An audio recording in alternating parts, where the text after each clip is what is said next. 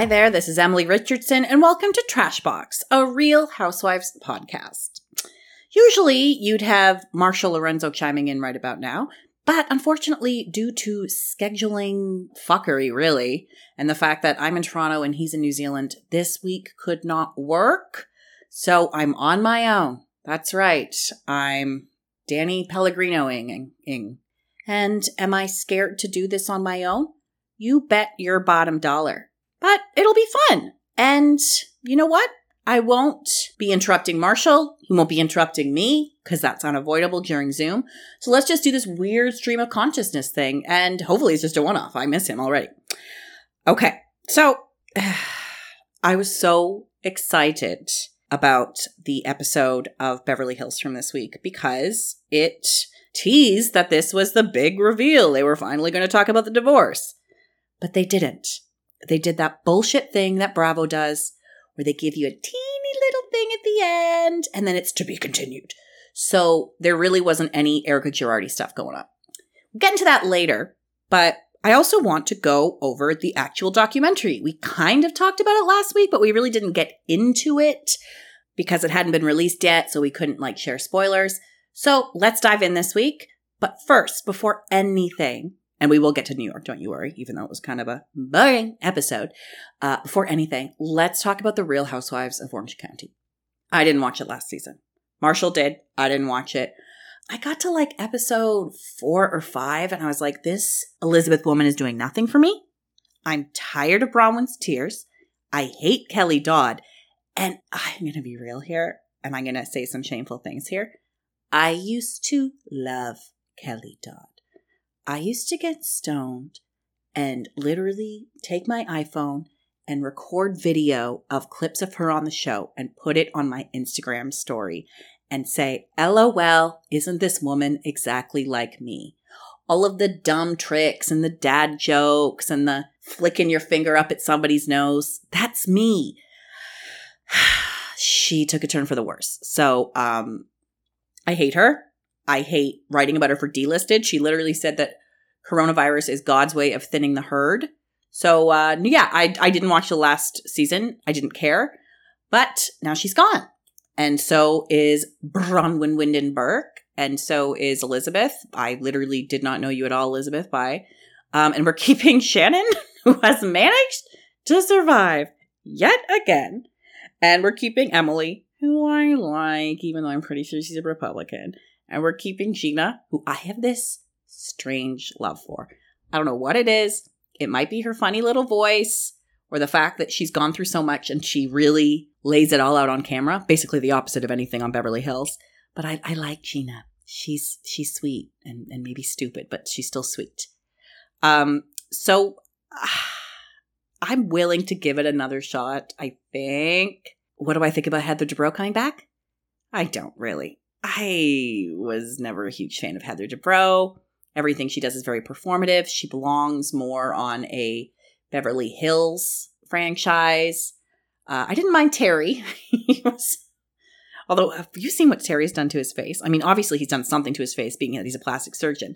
But it's as smooth as a baby's ass. And it's puffy. You just don't see that as much with men. It's very Liberace-esque. And I'm reading a lot of comments online that say stuff like, well, I can't wait to see Heather's house. I can't wait to see the house because the house was under construction for so many years. But I don't really give a shit, you know? I've seen the house. I've seen the pictures online. It looks like a prison. It is bare and stone and there's nothing going on. It's huge. I would hate to live in that house. I feel like I would die of tuberculosis in that house. Tuberculosis. TB. That's a TB house for sure.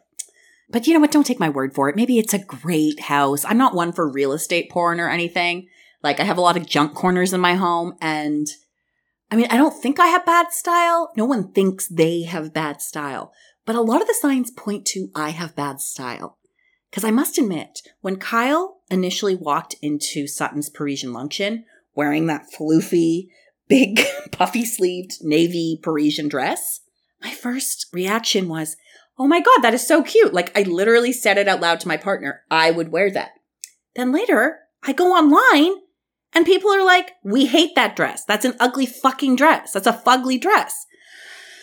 I really thought it was cute. I didn't know. Anyway, we'll get into all the stupid dress hijinks when we do Beverly Hills. But before that, I do want to talk a little bit about the Erika Jayne Girardi documentary. First off, Danielle Staub, what is going on with her hair?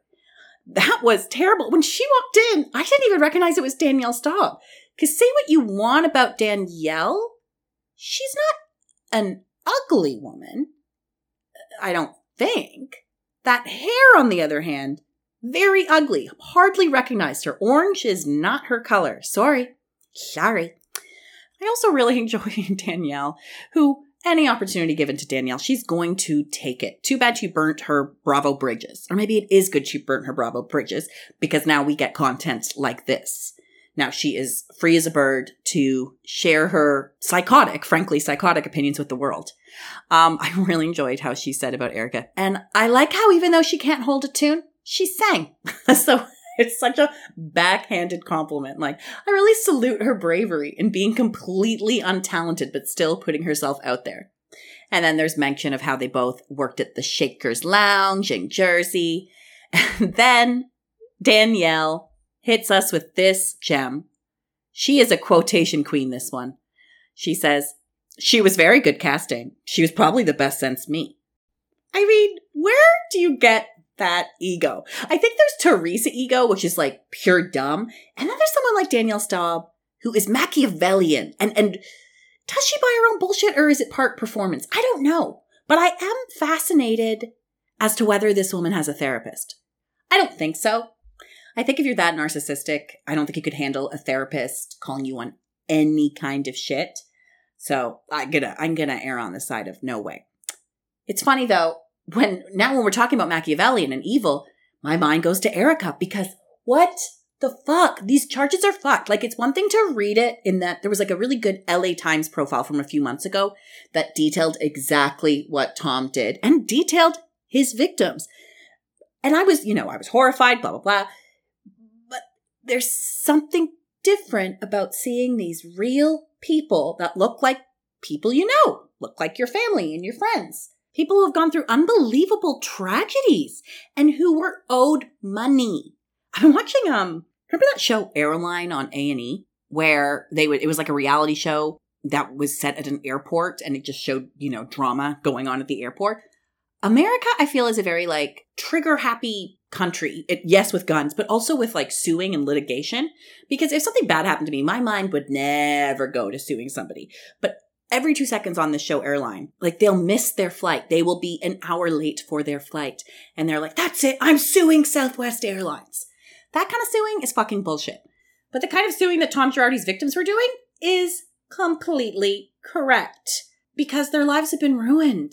Or at least almost ruined. Like that poor Joe. Burns on 90% of his body. He lost his girlfriend. Ugh, it's terrible. All because a big corporation fucked up. And to think that somebody like Tom was skulking in his hospital room, not wanting to help him, not wanting to help the victim, but wanting to help himself, knowing he'll get a big payout from that. It's absolutely disgusting. That's the word that kept running through my head throughout watching the documentary. This is disgusting. And the voicemails. And calling the guy a young man and acting like he's this like fatherly or, more grandfatherly because he's super fucking old figure. Oh, speaking of, though, that old interview of Tom where it was the late 90s and he's having that interview on ABC about the Aaron Brockovich case. He wasn't bad. He's a little guy, but he wasn't bad. I could see if you're Erika and you're a waitress who wants to be a gold digger, I could see that's a very good option. But the question is, did she know about the stealing of the money from the clients? I think she probably did. I think she knew. I think that's what the documentary's suggesting. Do you guys read Brian Moylan's recap? Moylan or Molan? I don't know. Anyway, I'm a big fan of Brian's. He was the one who wrote Erika's biography from a few years ago. And he has a cute little mustache. And he also wrote the Real Housewives book that just came out.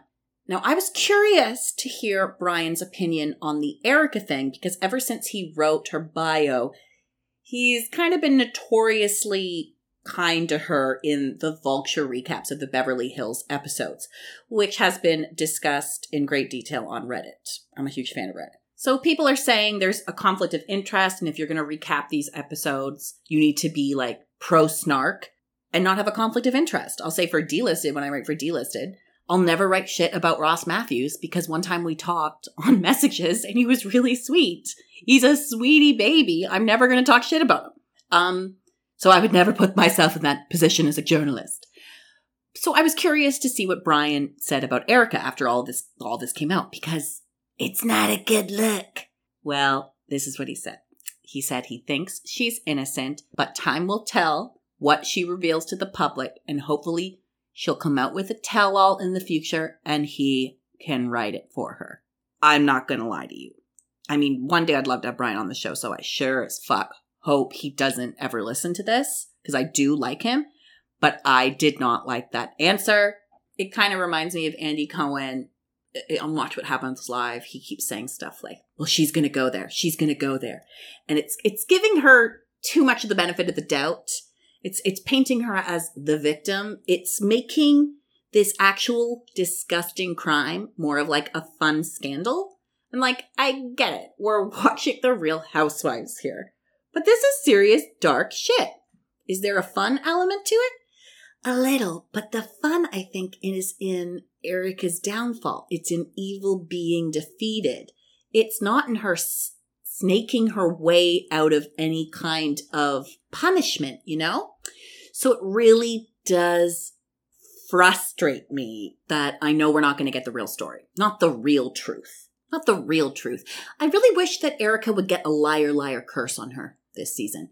Because as much as Andy says she's going to go there, she's going to go there, she's not. She's going to lie. She's going to lie. She's going to lie. She's going to go there. She might give us an inch, but I think that inch will be nothing worse than I turned a blind eye the odd time because I loved him so much, or some bullshit. Okay, moving on. Let's just get into Beverly Hills. It started in media res styles, which is, start right in the middle of the action and then go back. And I wasn't surprised that they didn't give us anything this week. This is classic Housewives, whatever. But the actual episode itself wasn't bad. So basically, Bob, get down from here, Bobby. My cat's on my table. Bobby. Bob, that's the microphone. Stop that. Okay, so basically we start with the housewives' initial reaction to the news of the divorce. Kyle's kind of the only one who's like, oh, I'm not that surprised. If you look at the relationship. Yeah, if you look at the relationship. He's 12,000 years older than her. She's clearly a gold digger. I've never detected any real chemistry, especially of the sexual kind. I mean, it's always kind of seemed like a dad thing to me. And I know that's such an easy answer. A woman whose dad abandoned her, she marries an older man, it's got to be daddy issues. But it's daddy issues. Like even last year when she told him she was going to star in Chicago and she started crying and he said he was proud of her. It was weird. It was like a dad congratulating his daughter. So we don't get a ton of other reactions to the divorce. I fucking died when Garcelle, at the end of the episode, said, well, why couldn't she wait? And these women did this funny thing where they kind of either didn't get it or pretended they didn't get it because they're oh so proper. Give me a break. Everybody knew what she meant, I'm pretty sure. And I love the Sutton confessional where she says, hey, people live a really long time. And you know what, Sutton? I agree. Of all the people to live to 100, it would be that scumbag Tom Girardi. I wouldn't put it past him. So, at the time, these women did not know all of these allegations that come out about Tom stealing all the money. So obviously Garcelle's reaction was very gold digger based. I loved it. I absolutely loved it. Because she said we were all thinking, and you know what? They're probably going to go to the reunion and that will be brought up and Lisa Rinna will be like, oh, that was really tacky and whatever. Fuck right off. Because at the time we did not technically know about these allegations. There were rumors. Well, there was facts about lawsuits and rumors within those. But nothing to the extent of what we got. Because if I remember correctly, the Erica stuff went in this order. It was they're getting a divorce, shocker of all shockers, on election day. We're trying to bury it. Then we had Are they trying to embezzle money out of their divorce? Because there was rumors of financial scamming via the divorce online. And then we had what the lawsuits are actually about. Because I don't think we got it then. Or maybe we did, but I wasn't paying attention.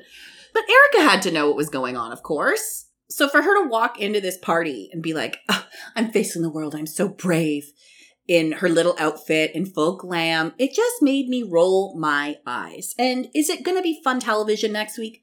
Hopefully, but again, I don't buy it. I simply don't buy it. I do not purchase her brand of bullshit. I don't think I purchase any of these women's brand of bullshit, except, you know what? This is a great segue to get out of the Erica stuff because it's making me angry. Crystal Kung Minkoff. I am a fan. This is a bad bitch, you know? Like, that's a real bad bitch. I'm not talking about Erica's coldness and meanness. I'm talking about somebody who is honest. I don't know how honest Crystal is. Who knows? Maybe she's a total bullshitter. Because guess what? I liked Erica at first too. But Crystal seems to know herself. She seems to show all sides of herself. She seems strong. She seems confident. I'm just a big fan. And I really gotta give her kudos for talking about her eating disorder so early on in her journey, and not as a way to get attention or sympathy. Because as sad as it is that Lisa Rinna's daughter, Amelia Gray, suffered from an eating disorder, the way Lisa handled it on the show was very icky, I thought. It was, this is my plot this season. This is my plot. I'm not getting that from Crystal at all. Also, a giant LOL after they talked about the bulimia at the election party. Lisa goes up to Crystal, makes it about her daughter, blah, blah, blah. Well, that was to be expected. And I don't really hold that against her too much. But she kept bowing. Lisa Rinna kept being like, thank you so much. That's so brave. And she kept bowing. And I was a little miffed. I think what's happening is Lisa smells a fan favorite. And she's like, I'm going to get on her side. Because I really like her. And I like her husband. I was texting about this with Marshall. And he was saying that he thought he was boring. I think he's nice. I think he's cute. I mean, am I still a little bit, but she was like 20 when they started dating and he was 40. But he's rich as shit. They seem like real rich. I mean, that $95,000 purse. My God. Honestly, if you had told me that was a $500 purse from Aldo, I'd have said, oh, wow, that's expensive. Like, give me a break, $95,000. Whatever. Not for me, but obviously that's something that people care about. And the editors did a good job of cutting between Kyle's face and that purse back and forth. That was some good comedy. That was the kind of comedy I want more in this Beverly Hills show, because that's what we want, right? We want the glam and blah, blah, blah. Like, I'm not going to go full Marxist here when I'm watching The Real Housewives of Beverly Hills. You want your $95,000 purse? Great. You're on the right show. Crystal Kung Minkoff is on the right show. I think that her and Kathy are great additions, and they add this like fresh new flavor to The Real Housewives of Beverly Hills, which really sucked last year. Let's be real. And I didn't really think it was like an LVP leaving thing either, because I've never been a huge LVP fan. It's the same with Dorinda. Like, people are saying this season seems off of New York because Dorinda is gone. And I get that, but I think they're also talking about a version of Dorinda that is long gone. I was rewatching some of the New York episodes this week, I was really busy this week, but rather than, focus on my work, I decided to rewatch the episodes when Lou first gets engaged, and then Bethany telling her about the cheating when they go to Miami. And Dorinda was great. She was awesome. Was she a bit of a mess? Yes. Was she sometimes mean? For sure. Was John Medesi and gross? 1,000%. But she was still fun, and she still brought this fresh energy. The Dorinda we saw last year, why am I talking about Dorinda in the middle of a Beverly Hills recap? That's the power of Dorinda. But the Dorinda we saw last year was cruel and mean, and I kind of felt that same energy from Lisa Vanderpump near the end too. And so I'm glad that we're getting this new generation of housewives. Speaking of new housewives, and I'm going to do another tangent here. This headline killed me. If you have not heard this, oh my God. Apparently this week, Jen Shah attempted to get the charges against her dismissed by using the excuse that the only reason she signed her Miranda rights away upon arrest was because her contacts were dry and she wasn't wearing reading glasses. So she's saying, in her defense, that she couldn't read her rights. Therefore, all of the charges against her are dismissed. Absolutely goddamn ridiculous. God bless her ridiculous mind. I'm quite looking forward to the Salt Lake City episodes with Jen, because I think the difference between how Jen and how Erica are going to deal with this, both are going to deny. The difference is Jen is way messier and can't control it. And she drinks. That's nice. I mean, it's not nice if she has an alcohol problem, but what's going to happen is she's going to get messy and things are going to come out. And both of these fools are idiots for continuing to stay on these shows. Because as mentioned in the documentary about Erica, there is somebody on the side of the prosecution against the Girardis who is taking notes of everything that shows up in this season in her closet, everything she's saying. And obviously Erica doesn't care that much because she's still doing the show. And I think this is because she thinks she is indestructible, untouchable, above the law because of her wealth, because of who she is. I don't know who Erica is. I don't know why she's earned this belief that she is better than other people. It kind of reminds me of that affluenza thing. Remember that guy a few years ago who in Texas, he was like a 16-year-old boy and he was a rich kid and he'd never dealt with any kinds of consequences or punishments. He killed, I think like three people and injured six, driving high and drunk. And he showed no remorse. And his lawyers argued that he was a victim of affluenza, which is not a real thing, but they made it up. And it is a rich person who has never been taught that there are repercussions to actions. And I don't think Erica has this because she was, raised, I think, lower middle class or something. But obviously she has a very high opinion of herself. I don't know why I got back to Erica. I don't even get it. But yeah. Oh, Jen Shah. Oh, I am looking forward to Salt Lake City. I really liked it. Okay. What else do I have to say about this Beverly Hills episode? I have Lisa Rinna bowing at Crystal. I thought that was strange. The $95,000 purse. Oh, duh. The actual quote unquote drama of the episode, which was Dorit versus Kyle. Okay. So I'm of two minds about this. Dorit doesn't shut the fuck up. Dorit talks a lot. That being said, I talk a lot. I like to think I'm better than Dorit in the sense of I try to get to my point. On the flip side, Kyle got snapped at and Kyle cried. What else is new? You know what I mean? Yeah, it's hard to say because I've interrupted friends before and I've done it knowingly because I can see the crowd, and I'm saying crowd like, our friends, getting bored. I'm trying to help them. I'm trying to push them along. Obviously, there's more to it than just interrupting and snapping. I think that Dorit and Kyle have this weird competitive relationship that probably goes back to when they both wanted to be LVP's #1 pet. I'd say my main issues, and why I'm Team Dorit, twist, is because of how the actual, their confrontation went down on the election night party. I hated that Kyle said, if you want to be my friend, never talk to me that way again. Like, you're not standing up to your abuser, Kyle. That is an incredibly dramatic, accusatory thing to say and tone. What she should have said is, listen, it hurts my feelings when you talk this way. It's as simple as that, right? And I also think that they have like a sisterly thing, And I've had that with friends where everything's a little trigger and everything seems so personal. But these ultimatums, they don't work in a friendship, especially a fucking Real Housewives friendship, to say, never speak to me that way again. Calm down. Dorit left early and she was pissed. And she took lovely PK with her. Guys, what's happening? What the fuck is happening? I used to hate Dorit with a fiery passion. Team Erica hated Dorit. What? And now these two scam artists, I'm a big fan because they are weirdos. And their scams are so apparent. You know what I mean? Like, it's clear they're scammers. And let's just go along for the ride. Also, who are they fucking over? Big banks? Yeah, they're not fucking over Thai orphans. This is the difference, my friends. Also, I suppose we should talk about the fashion. Everyone seemed to be like, Dorit's dressed like a leprechaun. Okay. I actually really liked her little matchy set. Very clueless, obviously. I mean, how could you not think that?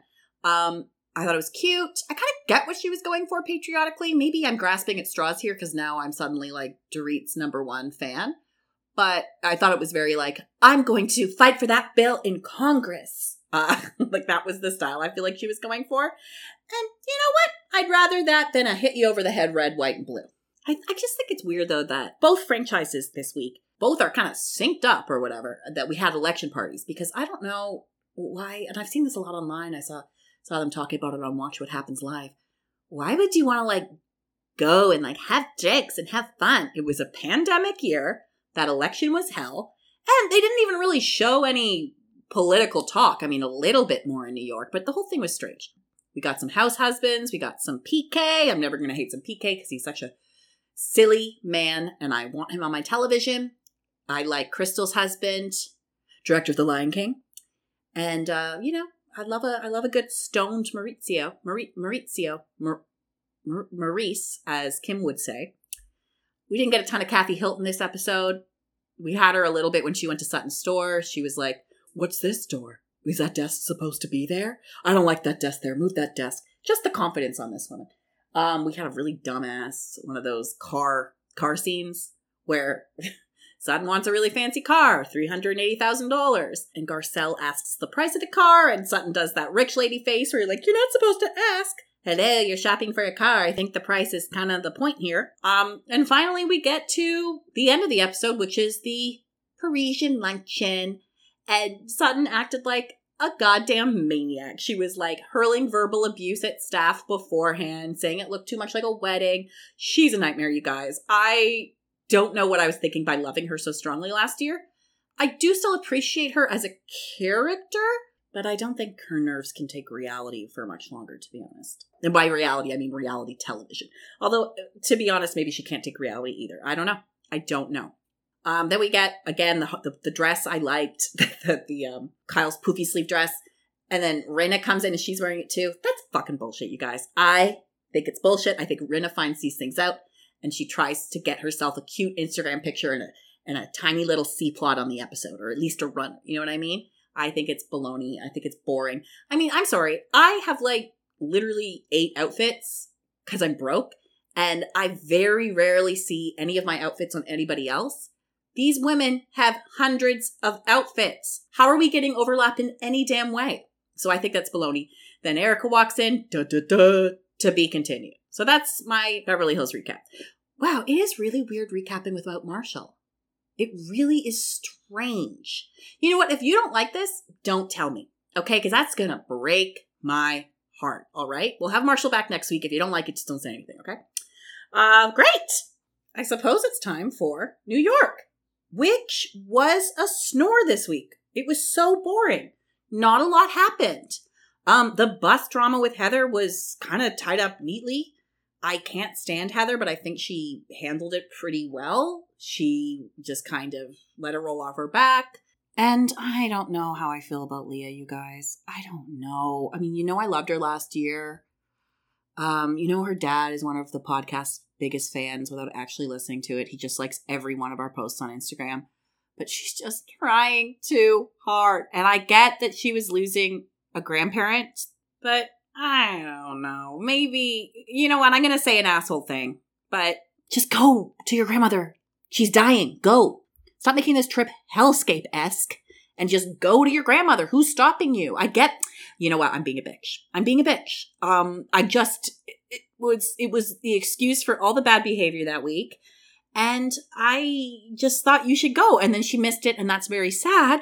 But there was this little part of me that was like, why didn't you go? I mean, I think at the end, it's probably a good thing that she didn't see her grandmother super sick. And I don't think Leah's presence at her grandmother's deathbed would have made a difference to her grandmother. But if that's what she wanted, I don't know. I mean, she was also talking about like, well, if I went now, there would be a lineup. And I get that it's COVID, but the whole thing, it was wild. But it did bring us a Ramona reaction. You gotta love Ramona getting the text, dropping the phone dramatically, and doing that fake cry face where no tears are squeezed out of that woman's silicone eyes. Yes, even her eyes are silicone. No tears are shed, But, oh my God, I can't. Oh, just pure comedy, this woman. Then we have this really weird, before that, we have this really weird pageant thing, which is in front of like 3 gay men and Lou's daughter and niece. Lou and Ramona, like, look fucking amazing. I want to look like that when I'm old. I know I won't. I'm not. I'm actually going to look like the professor in Harry Potter, the one, Flute Snoot or Flute Snoot, what's that? No, who's like Professor Sprout? You know, that little lady with like the wild hair? She's probably like 45 in real life, but she just, you know, looks way older. I think she's a famous actress, but I just don't feel like looking it up. Yeah, they look amazing. But you know what? They were always banging hot. So this is a bonkers ceremony of sorts. Luann's doing the baton. Ramona is doing push-ups. Leah is doing the hula hoops terribly, which makes her win all the less deserving. Heather does be aggressive, be aggressive. And Leah's like, where did she get that? And it's like, Leah, calm down. That's a cheer everybody knows. Now you're just picking at poor Heather. Even though I'm not Team Heather, for the record, fuck Heather. Ebony does a spoken word. Sonia does miming. Sure. I think Mime Sonia should have won because that's commitment. And she looked like an idiot. And I love that. Takes a lot of guts to look like a stupid idiot, you know? Leah then winning and then apologizing on the mic and wrapping up her storyline is again weird. And I'm sorry to say it, but a little Rinna-esque. You know what I mean? Like, here I am, the producer. Guys, I'm going to get on the mic and officially apologize for my bad behavior. My turn as a villain, this last 3 episodes, is officially over. We talked a little bit about the microaggression thing from last week with Heather and the articulate thing. And goddamn, Ebony is patient with this stuff. She's so patient, which is why when Lou said, you have to be patient with me last week, it was so maddening and good for Ebony for being like, I am very patient. Finally, we go back to New York, and I've missed New York. I really do. Even though it's still COVID, it was around Halloween, right? And I feel like at least in Toronto, people were kind of fast and loose with the rules last summer because the numbers were down. So I'm going to guess that they're going to be out more. It's going to be less isolated. Hopefully. I mean, not hopefully for like the health of America and COVID patients of New York, but luckily for the viewers who want to see some shit go down. I like Sonia reusing the envelopes. That's such a classic move. Ramona is becoming a real estate agent. So we've mentioned Demois on this show a bunch, that kind of like blind item gossip Instagram site, page, posty thing, whatever. And there was a blind item last year. I don't even know why it has to be blind, because who really gives a fuck? But apparently it said that Ramona thought she was going to get fired from the show because, again, Ramona's getting a pretty good edit this season. But remember the end of last season with all the COVID denying and stuff? It was not good. So Ramona saw Dorinda go down and thought, shit, I better get a backup gig while I still can. And got into real estate because God forbid she loses her main source of income. I'm still a little confused as to why Ramona is rich. I think her family had money, but like, did Mario have money? Like, that True Faith thing couldn't have done her that well. Did it? I don't know. Does True Faith still exist?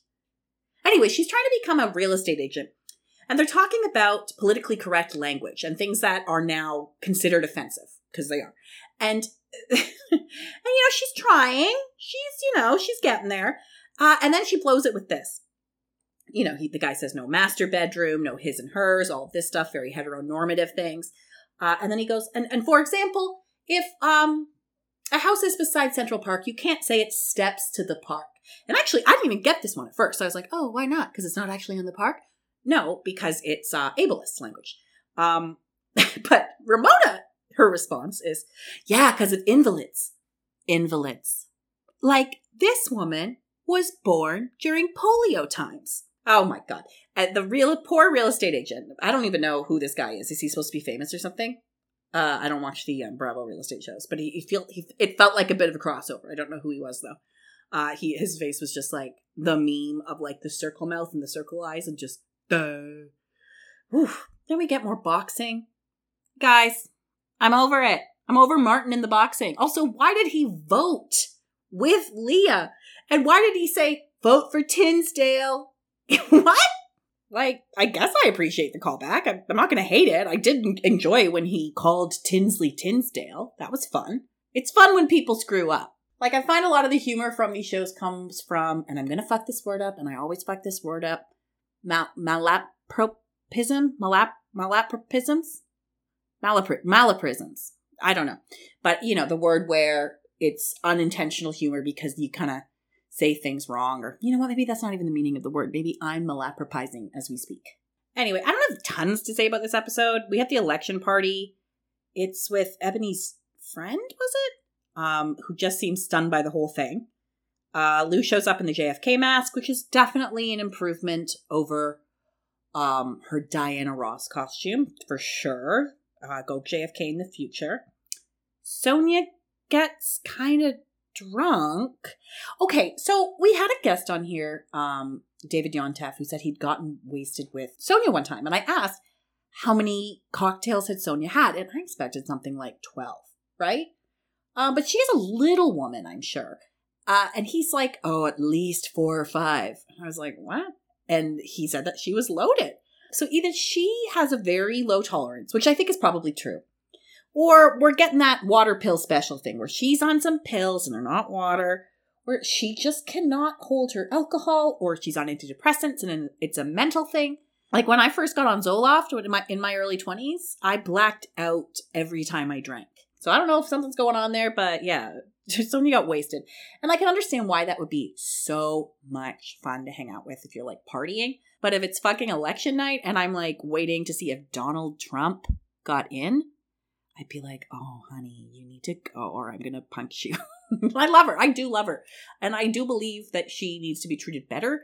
But also we're talking about a reality show where she's getting treated like shit by people who treat everybody like shit. And that's Luann and Ramona. So I don't know if that's going to happen, especially because they've gotten into this. I had this old therapist that would call these relationship patterns we get into the dance, this never-ending dance. And we've learned the step for 30 years. We've learned the steps for 30 years. We all know the choreo, and it's hard to break out of that choreo. And it's hard to change the patterns and the triggers and the little things in our relationships. So, Dorit and Kyle have a dance they do. And Ramona and Sonia have a dance they do. And so does Sonia and Luann and Ramona and Dorinda and Balloons. We all have a dance. And I don't think Sonia made a fool of herself at the party by any means. Certainly not by Sonia's standards after that Hamptons trip. I mean, the Hamptons trip was so long I forgot about the Wells Fargo, that's family moment. That's how long this fucking thing was. I don't really have anything else to say about the election party. Leah was weird again. We are getting weird, Leah. I love how this woman lost her grandmother, and maybe this is just grief. And I'm like, oh, she's weird. But online, a lot of everybody is just coming for her and saying she's ruining the show. I wouldn't go that far. I wouldn't go so far as to say she's ruining the show. I think the vibe's definitely off, and I wish they had honestly, like I said, I was watching season 8. There were 7 of them? I think there were 7 of them. Guys, those were the Jules Weinstein years. And that's a fun fact about me, that I loved Jules. And I thought Bethany and Carol were so mean to her about her eating disorder. And I thought it was pretty rich coming from Bethany, who, her whole thing is skinny girl. I miss Jules. Apparently, she lives in Florida now. And she finally settled her divorce with her husband. Bob, what is it? Oh, the cat got excited about Jules living in Florida. And after there were all these crazy assault allegations and that Jules was on drugs, and she just got full custody of her kids after 4 years of negotiating with her husband. And I don't think she got that much money. That guy was a creep. I did not like that guy. And then Bethany was, I don't know why I'm rehashing this old drama. I mean, this is what happens when Marshall's not here, when you don't have someone to bounce off of. I don't know how people do this every week. I'm going nuts here. I don't even know how I'm going to edit this. I hate the sound of my voice. Apparently, I'm shrill and abrasive, I've been told. Which is partly sexist, maybe a little bit true. And maybe we'll just, rejig that abrasive into confident, outgoing, a little loud, She's a woman on the go. She's got to speak her truth. She has a podcast because there was a pandemic. Would she have a podcast if there hadn't been a pandemic? Likely not, like, I don't know what the hell I'm going to do when real life gets back to normal. Like, I used to party a lot, I feel. I used to go out every night. But since the pandemic, obviously I don't do that. I don't have the opportunity, but also I really don't drink. And that's, I guess, good. Because, look at Sonia, right? Look at Dorinda. Look at Kim Richards. Look at most of these people.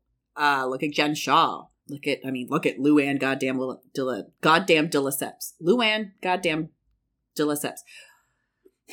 Thank you for listening this week. I really do appreciate it. Next week, our beloved Marshall will be back with his smooth voice. I really have found editing these podcasts that Marshall has such a beautiful, smooth voice.